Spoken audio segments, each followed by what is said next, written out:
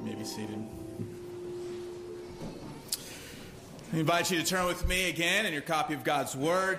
Our text for the sermon this morning is Matthew chapter 21. If you're looking in the Pew Bible in the rack in front of you, you can find our text on page 826. If you're using a Bible you brought from home, I hope you know where Matthew is. It's the first book of the New Testament.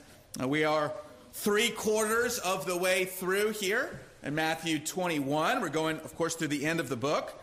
We are entering in the final week of Jesus' life. And here Matthew, as an author for us, slows down. All right, we have covered sort of all of his life with lots of missing pieces up to this point. But the final week, especially of his teaching and then of his suffering, his passion, and his death and resurrection will occupy us through the rest of the year and this final quarter of Matthew's gospel. This morning we have the well-known passage in front of us, the Palm Sunday passage. If you grew up in a church that follows the church calendar, you'll be probably familiar reading this verse and maybe having a parade of palms on Sunday, the Sunday before Easter. This is a well-known passage, often read and commemorated in that way. We read it this morning not because it's Palm Sunday, of course it's not, but because it's next in our order, and we follow along and to see what Matthew is telling us about Jesus' ministry when he enters Jerusalem. He's been characterized by a humility and a mercy so far. That's about to be put to the test as he enters a different world, a different reception there in the heart of the Jewish faith.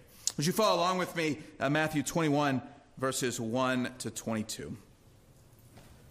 Now when they drew near to Jerusalem and came to Bethphage, to the Mount of Olives, then Jesus sent 2 disciples, saying to them, "Go into the village in front of you, and immediately you will find a donkey tied and a colt with her. Untie them and bring them to me. If anyone says anything to you, you shall say, 'The Lord needs them,' and he will send them at once." This took place to fulfill what was spoken by the prophet, saying, "Say to the daughter of Zion, behold, your king is coming to you, humble and mounted on a donkey, on a colt, the foal of a beast of burden."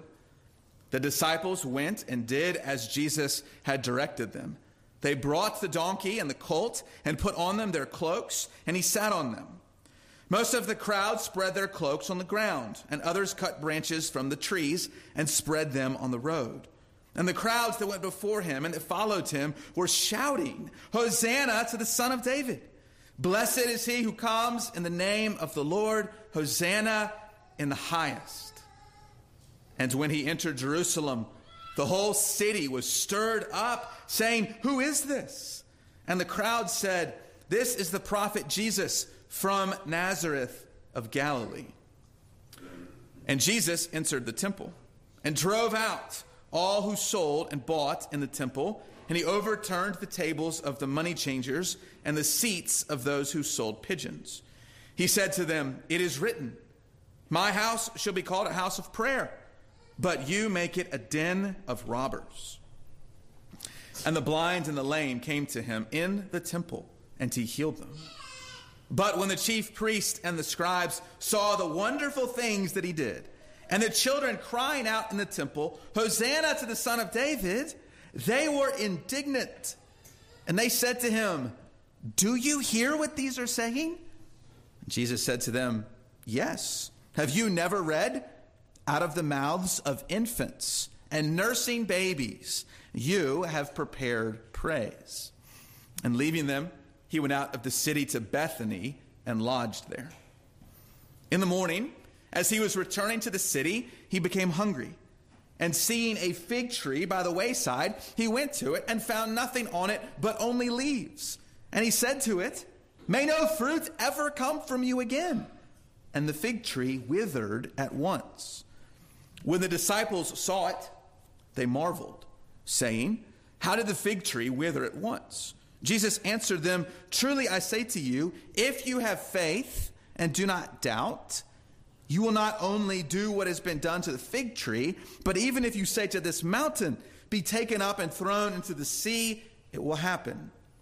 And whatever you ask in prayer, you will receive if you have faith. The grass withers, the flower fades. The word of our God will stand forever. Would you pray with me?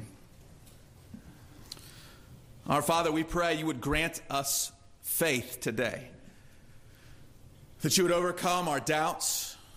That you would overwhelm our unbelieving hearts. That you would strengthen us in our innermost being to lay hold of Christ as he is shown and presented and offered to us this morning. Would you give us the joy of the healed blind men and the healed lepers? And would we too, with hearts of faith, sing with these children, Hosanna to the Son of David. In his name we pray. Amen.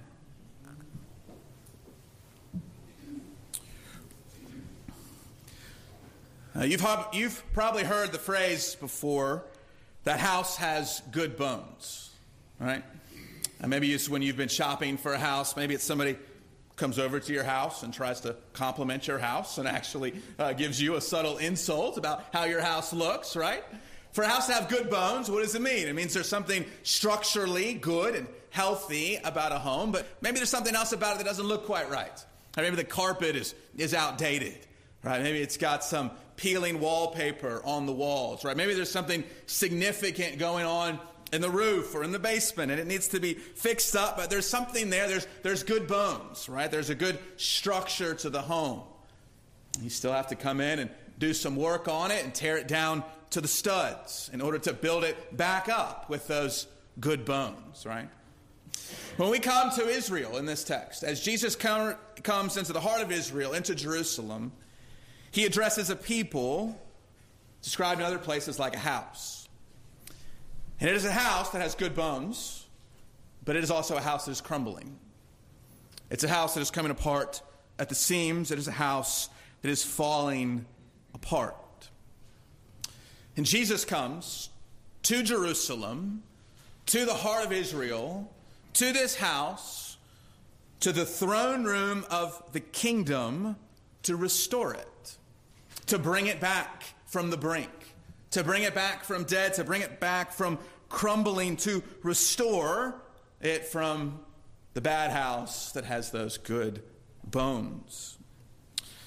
But he does it in a unique way. And he does it by showing us his own authority as king to restore this kingdom, to restore this home. And he does it by wresting that authority away from the ones who have sought intentionally or unintentionally to destroy it. Jesus comes to Jerusalem to restore the kingdom. And at this very early stage, these first moments on these first days of this last week, we see his authority as a rightful king come to restore the kingdom. I want to show you Matthew's message, I believe, this morning, and that is that Jesus restores the kingdom with his authority as the rightful king. Jesus restores the kingdom with his authority as her rightful king. 3 sections in our passage, and I'm going to look at the 3 areas of restoration. The work of restoration begins in these 3 areas. First, in verses 1 to 12, we see Jesus restores the throne. You see his restoring work on the throne of Israel. This famous passage called here the triumphal entry. I'm not sure that's the perfect name for it, but he does enter Jerusalem in a certain way. And he does it as we might call a declarative act.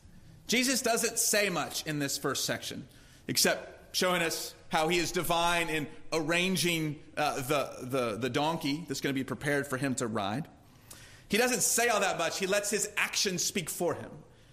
He does something significant. We might call it a declarative act, and it's full of royal images. These first 11 verses is all about royalty. It's all about the throne. Look at some of the aspects of royalty that pop up for us in these verses. The procession itself, the laying down of the cloaks and the palm branches is sort of the ancient Near East equivalent of rolling out the red carpet, right? You roll out the red carpet when the celebrities come to town. You roll out the red carpet for the king. This rolling out, these palm branches, the cloaks, the shouts, It's their version of royalty has come to town. Roll out the red carpet. They take their cloaks. In verse 8, tells us that they spread them on the road. So they take their outer garment, they lay it down on the road for Jesus to pass over. This sign of acknowledging his kingship. You don't just lay your cloak down on the road for anyone. Right? It was a symbol for their bowing down and acknowledging the kingship of the one who was going to walk over these cloaks. Some of them cut down these branches, verse 9, and they lay them out and they spread them on the road. This doesn't mean all that much to us. Sounds sort of like the cloaks, but in their day it was a symbol of victory. It was a national symbol of Jewish victory, laying these branches down for the king to pass over. It's the announcement that the king is coming or returning victoriously. And then there's the shout, the cry itself. Twice here in verse 9, repeated later in the temple by the children. Hosanna to the Son of David. Hosanna means save. Save us. Come, save us. As the king comes in, they cry out, welcoming him to come and save them. Now, it's unclear if they're particularly making this as a cry for him to save, or is this sort of their expression of praise that they sing to the king who's come. But it's clear that they believe that he rides in with the authority to save. Blessed is he, we read in verse 9, who comes in the name of the Lord. Hosanna in the highest. This is taken from the end of Psalm 118. It's the culmination of a section of the Psalms of praise to God and his king, welcoming the king into Jerusalem. What might not be obvious to us was abundantly clear to them. Hey, here comes the king. We're going to lay down the royal red carpet. We're going to praise him with shouts and cries. Son of David, acknowledging his kingship. Hosanna, acknowledging his authority to come and save us. All of the picture without Jesus saying a word, that he is claiming to himself the crown and the throne. Now, if you can hearken back with me to the beginning of Matthew's gospel, and that's the other time we've seen so clearly the claims of kingship. So clearly, at the birth of Jesus, he is treated as a king. And what happens? How does the earthly king respond then? He's not happy with this. He's not happy with the threat to his crown and to his throne. And he tries to kill him. Ends up killing many other babies instead. What's going to happen here? The king, the one who has the earthly authority, is not going to be happy. And Jesus knows this, right? He could have just snuck into Jerusalem. We read in the other Gospels, he takes an annual trip to Jerusalem. So he's used to just walking in like a normal pilgrim. He could have just put his head down and joined the crowds. Instead, he hires the donkey. He doesn't stop the people from singing and praising him. He knows he arrives as the king because he knows where he's going. All those times he has said, don't tell anyone. It's not my time yet. He's been saving up for this moment because this is the time. He knows who he is provoking with this entry. All the trappings of royalty, but then for us, the strange idea of a king riding a donkey, right? And what is so special about a king on a donkey? That seems almost silly, doesn't it? Well, think with me about the donkey for a moment, and let's be clear, because you may be thinking this. How many donkeys were there? Have you heard this challenge to Scripture that Matthew and Jesus and the prophets somehow are all confused over how many dolphins, not dolphins, how many donkeys that Jesus rides? That would be very confusing if it were dolphins. How many donkeys, right, are there in this text? Well, look at the prophet, verse 5. Say to the daughter of Zion, behold, your king is coming to you humble and mounted on a donkey, comma, on a colt, comma, the foal of a beast of burden. Now, if you know how Hebrew prophecy and poetry often works, there's this parallelism where one line is explained by the next line. So mounted on a donkey, the donkey is explained as a colt, right, a young donkey, the foal, the child, of a beast of burden, another donkey. So the point here is that Jesus is going to ride a young donkey, a colt, that the other gospel authors tell us, hasn't been ridden before. That's important. But if you know anything about horses, maybe taking a donkey that's never been ridden before through a crowd of people shouting hosannas at it isn't the best idea, right? So let's bring mom along to comfort this young donkey. So that's what seems to be going on. We've got two of them. One of them only really matters, but the mom is pretty important to be there to comfort the young colt. And so we read in verse 7, they brought the donkey and the colt and put on them their cloaks, and he sat on them. Doesn't mean that Jesus is some circus performer sitting on two donkeys at the same time, right? It's the cloaks. The cloaks have been put on both donkeys, and he sits on the one on the cloaks that are on the donkey. Okay, none of you care about that, but just get that out of the way. We can trust what the Bible tells us, even when we might read it and there's an apparent contradiction, right? There is often, usually, a very logical explanation. And the answer here is, it's a donkey and his mom. All right. Why the donkey, though? Why a donkey in the first place? Well, for two reasons. One, a donkey is a symbol of royalty.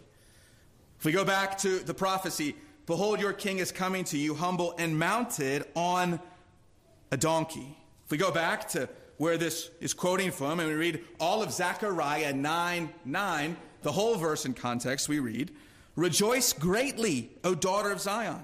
Shout aloud, O daughter of Jerusalem. Behold, your king is coming to you, righteous and having salvation is he, humble and mounted on a donkey. When King David was ending his life and his son Solomon was going to become king, in 1 Kings chapter 1, David sort of approving and anointing Solomon as his successor as king, one of the things David said to Solomon was, ride my donkey. Go into Jerusalem riding the royal mount, as it were. And so when we see Jesus coming in on a donkey, it would remind the people, oh yeah, the first son of David rode the royal donkey, so he must be king. But even more than that is this idea of humility in verse 5. The donkey is also a sign of humility and peace. That word humble, mounted on a donkey, is used two other times in the Gospels. Number one, it's translated meek, blessed are the meek. And number two, when Jesus says, take my yoke upon you and learn from me, for I am gentle and lowly in heart. Humble, meek, gentle. Jesus could have ridden another type of animal into Jerusalem. He could have chosen a war horse. Right, he could have chosen the high and mighty, the military approach to usher in a forceful, victorious Jewish kingdom. Instead, he chose the donkey, the low animal, the non-threatening animal, the animal of humility and peace. I mean, think of it this way, kids, he could have ridden a tank into town, right? I mean, that would be pretty cool, to ride a tank into town. Instead, he rides a minivan. No offense. I know there's minivans in our parking lot. It's when you think a tank shows up and a minivan shows up, one means business, right? There's something about the way he chooses to approach Jerusalem that shows his humility. It shows his peaceful intentions. It shows his desire to come to the poor and the needy and the lowly. He will come, don't get me wrong, one day on a mighty war horse.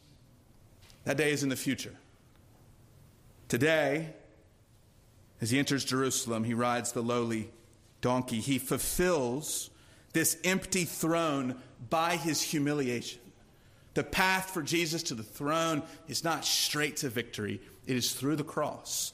It is through the grave. And we see it even the way he chooses to enter Jerusalem to restore the throne. What does that mean for you and me?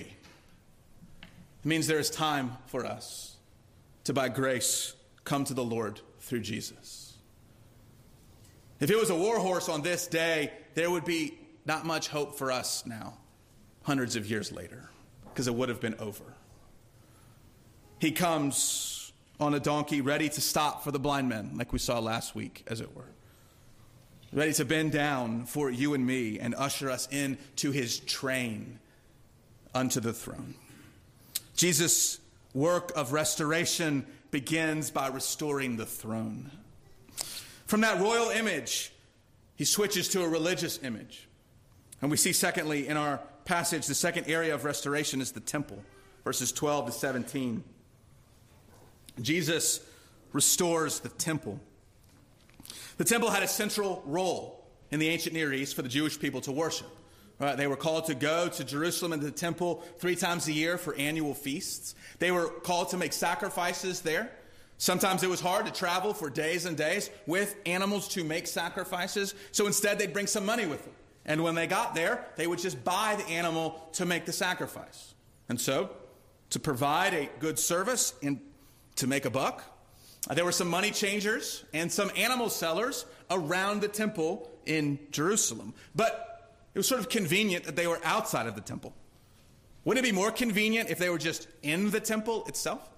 And so over time, those money changers and those sellers of pigeons, the animals for sacrifice, came into the temple itself. And so verse 12, we read, Jesus entered the temple.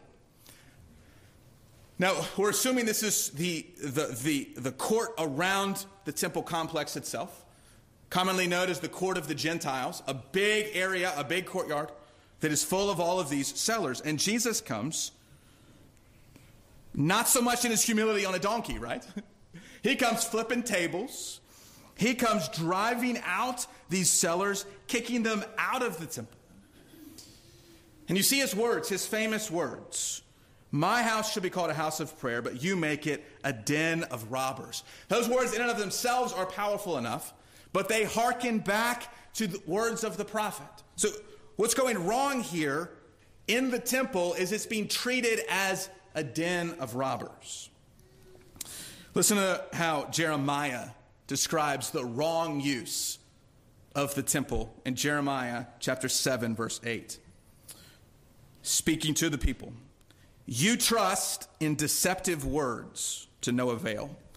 Will you steal, murder, commit adultery, swear falsely, make offerings to Baal, and go after other gods that you have not known, and then come and stand before me in this house, which is called by my name, and say, we are delivered, only to go on doing all those other abominations? Has this house, which is called by my name, become a den of robbers in your eyes? What is a den of robbers? For Israel, it was a people who broke the commands of God and then showed up to church like nothing had happened. They lived their immoral, law-breaking lives all week and then showed up at the temple and said, God has delivered us, as if they had never done anything wrong in the first place. The specific sin that Jesus is alluding to, listed there if we keep reading in Jeremiah chapter 8, is the sin of oppressing the sojourner. The sojourner, who is allowed in the court of the Gentiles, just the Gentile converts to Judaism. And they weren't allowed in because it was so crowded by the Jewish people trying to make some money.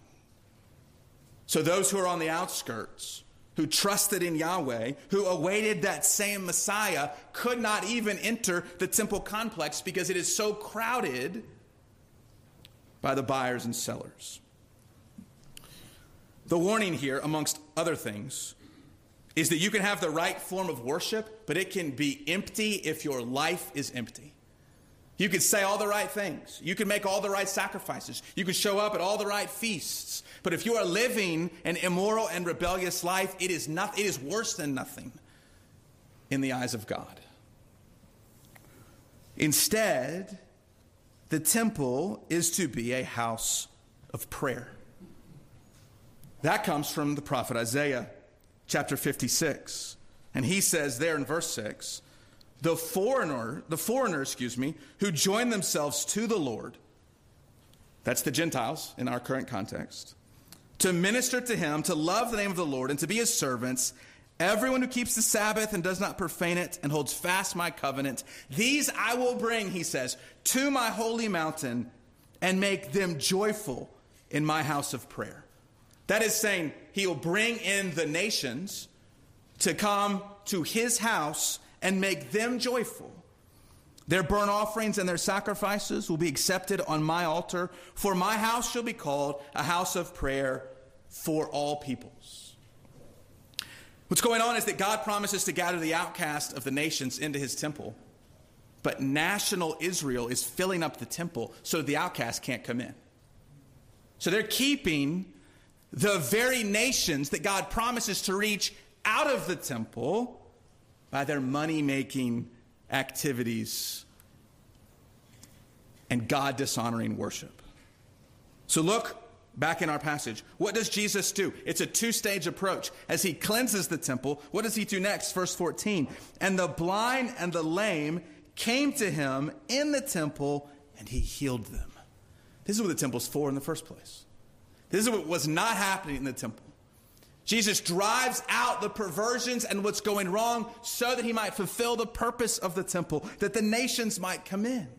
That the blind and the lame that can't get in amongst the crowd of all the money makers finally now have space to come to Jesus, and Jesus heals them.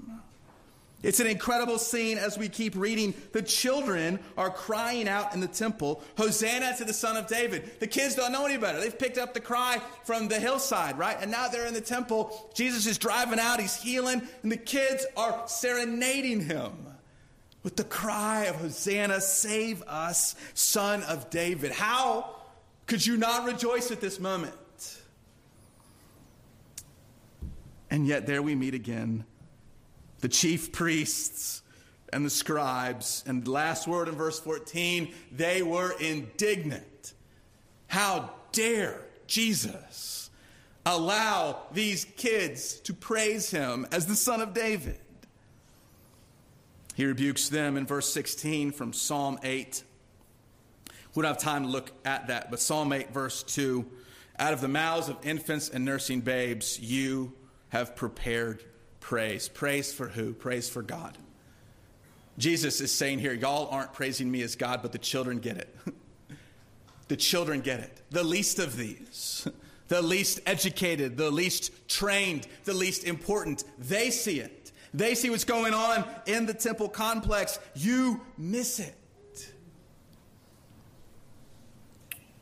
You see, if we're tearing down this house to the studs, one of these studs is the universal temple, a temple for all people. It's one of the reasons we don't have an American flag here in church. Not that we don't love our country, not that most of us will celebrate it and thank God for it tomorrow, right, on Memorial Day. But there is a particular image here that the house and the meeting place of God, the temple of God, is not a national temple. It is not reserved for a certain people, a certain tribe, a certain tongue, a certain ethnicity. It is for all people. It is for the foreigners to be gathered in. And Jesus doesn't just fix the old temple. We're going to see he actually takes it over. Because it's going to be destroyed and he is going to be raised. And he fulfills the purposes of the temple. Jesus is the true and living temple of God, the Savior for all people from all the nations. You see, the problem in Israel, it's not just that they had bad worship because they lived sinful lives. That was certainly bad enough. But to make matters worse, we see thirdly that they were actually dead. They were actually dead. Our final area of restoration in this text is verses 18 to 22. Jesus restores the tree that is Israel. He restores the throne. He restores the temple. Finally, verses 18 to 22, he destroys the tree. I won't ask you to raise your hand, but how many of you have been confused about this part of the story for a long time, right? Jesus is coming back into Jerusalem. It's the next day. He's hungry. He sees a fig tree. He goes to the fig tree to have a fig to eat. He finds there's nothing on it, and he curses the fig tree, and the fig tree at once withers. Mark's version is a little bit different. It's the same account. They line up just fine. There's really two lessons going on here. The first lesson is one of judgment. Jesus is judging the fig tree. He curses it and it withers up. The problem here, you'll note, how is the fig tree described? It has leaves on it. I'm not going to get into how fig trees bear their fruit, but just to summarize it as this: if it has leaves, it should have fruit, right? So he sees the leaves from afar. He goes over to the leaves because it looks alive, and he looks upon closer inspection. There's no fruit. It's advertising that it's alive, but it's bearing no fruit. It's sort of like when you drive by Krispy Kreme and you see that lit up neon red sign, right? The Hot Now donut sign. And you can't wait to stop in and get a hot donut, and you wait and you pull up to the drive-thru, and they tell you, oh, I'm sorry, the sign's on, but we don't have any hot donuts. If you could curse Krispy Kreme in that moment, you would, right? The problem is, the fig tree appears alive, but inwardly it's dead. Fig trees and vineyards and vines are used throughout the scriptures to speak of God's people. God's people are his vineyard. We're going to see some parables about this coming up soon. Two other passages. I'm not going to read them. Jeremiah 8:31 and Micah 7:1 both speak of a fig tree yielding no figs. Just as the temple is barren in her worship, so too is even Israel itself. Supposed to be alive like a fig tree is in fact barren. Because when Jesus comes to Jerusalem, what does he find? He finds a place that looks alive with all of the leaves and all of the stuff, but there's no fruit. There's no faith. It is an external shell of a religion, and he will have nothing to do with it. Now, the disciples are amazed at this. In fact, verse 20 tells us that they marvel that Jesus can wither a fig tree. I mean, it makes you wonder, have y'all been paying attention to all the other stuff he does, right? And yet they seem to marvel, and they seem to ask him, can we do this too? That seems to be the gist of their marveling. And Jesus answers using a key word for us, and that is the word faith. If you have faith. Twice he says that. Why? Because the fig tree representing Israel with all of the leaves but no fruit is faithless. And he is telling them he has come to restore the tree that is the people of God from a dead faith to a living faith. And what is a living faith? It's faith.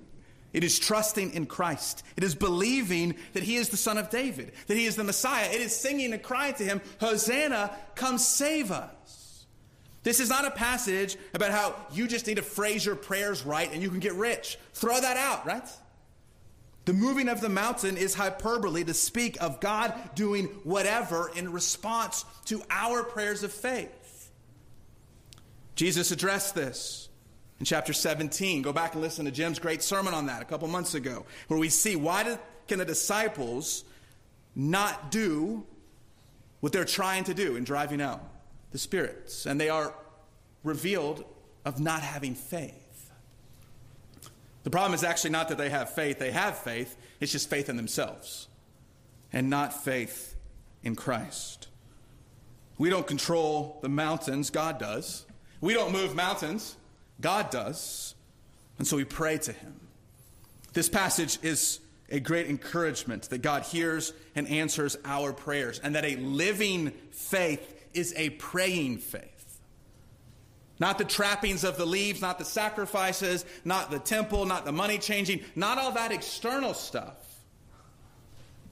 that Jesus curses, but living, dependent, praying faith.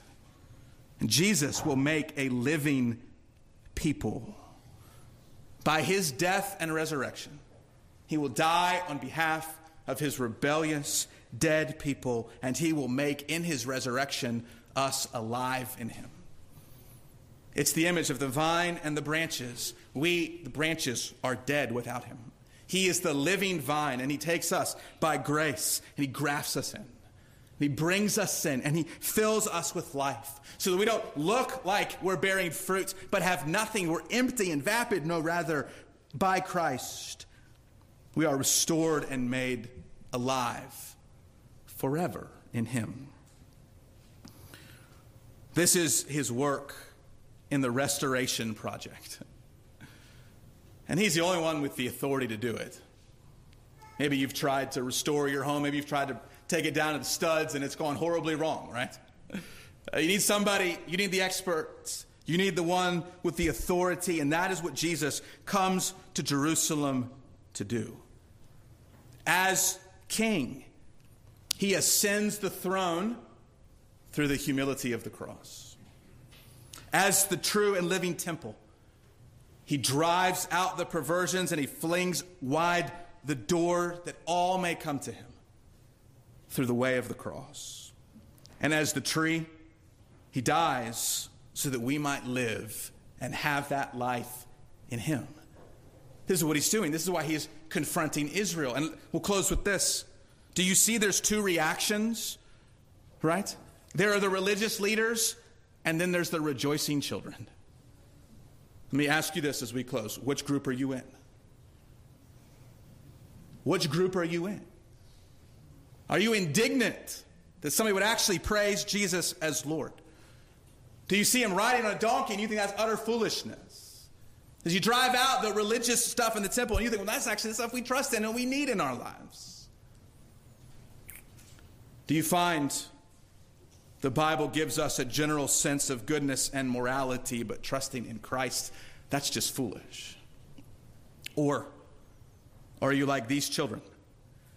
The audacity of children in the temple, with Jesus driving out and healing and bringing people in to cry out, Hosanna, save us, to the Son of David. Our King has come to restore us to God. Let us follow him. Let's pray.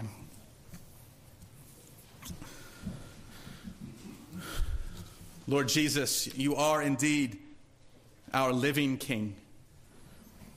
You are the humble King that endured the cross and despised the shame, that rode that donkey into Jerusalem. You are the true and living temple, in whom we have life and peace and joy everlasting. And you are the living tree. And in you alone do we find life, both here and in the next world. Lord, as we contemplate this morning your humility to come on a donkey, open our hearts to believe and to turn and to trust. May we not meet you on that day when you come with a war horse, except in faith and in trust and in belief. Lord, bear in us, in our hearts and in our church, the fruit of a living faith that only you give by the power of your Spirit. We pray in Jesus' name. Amen.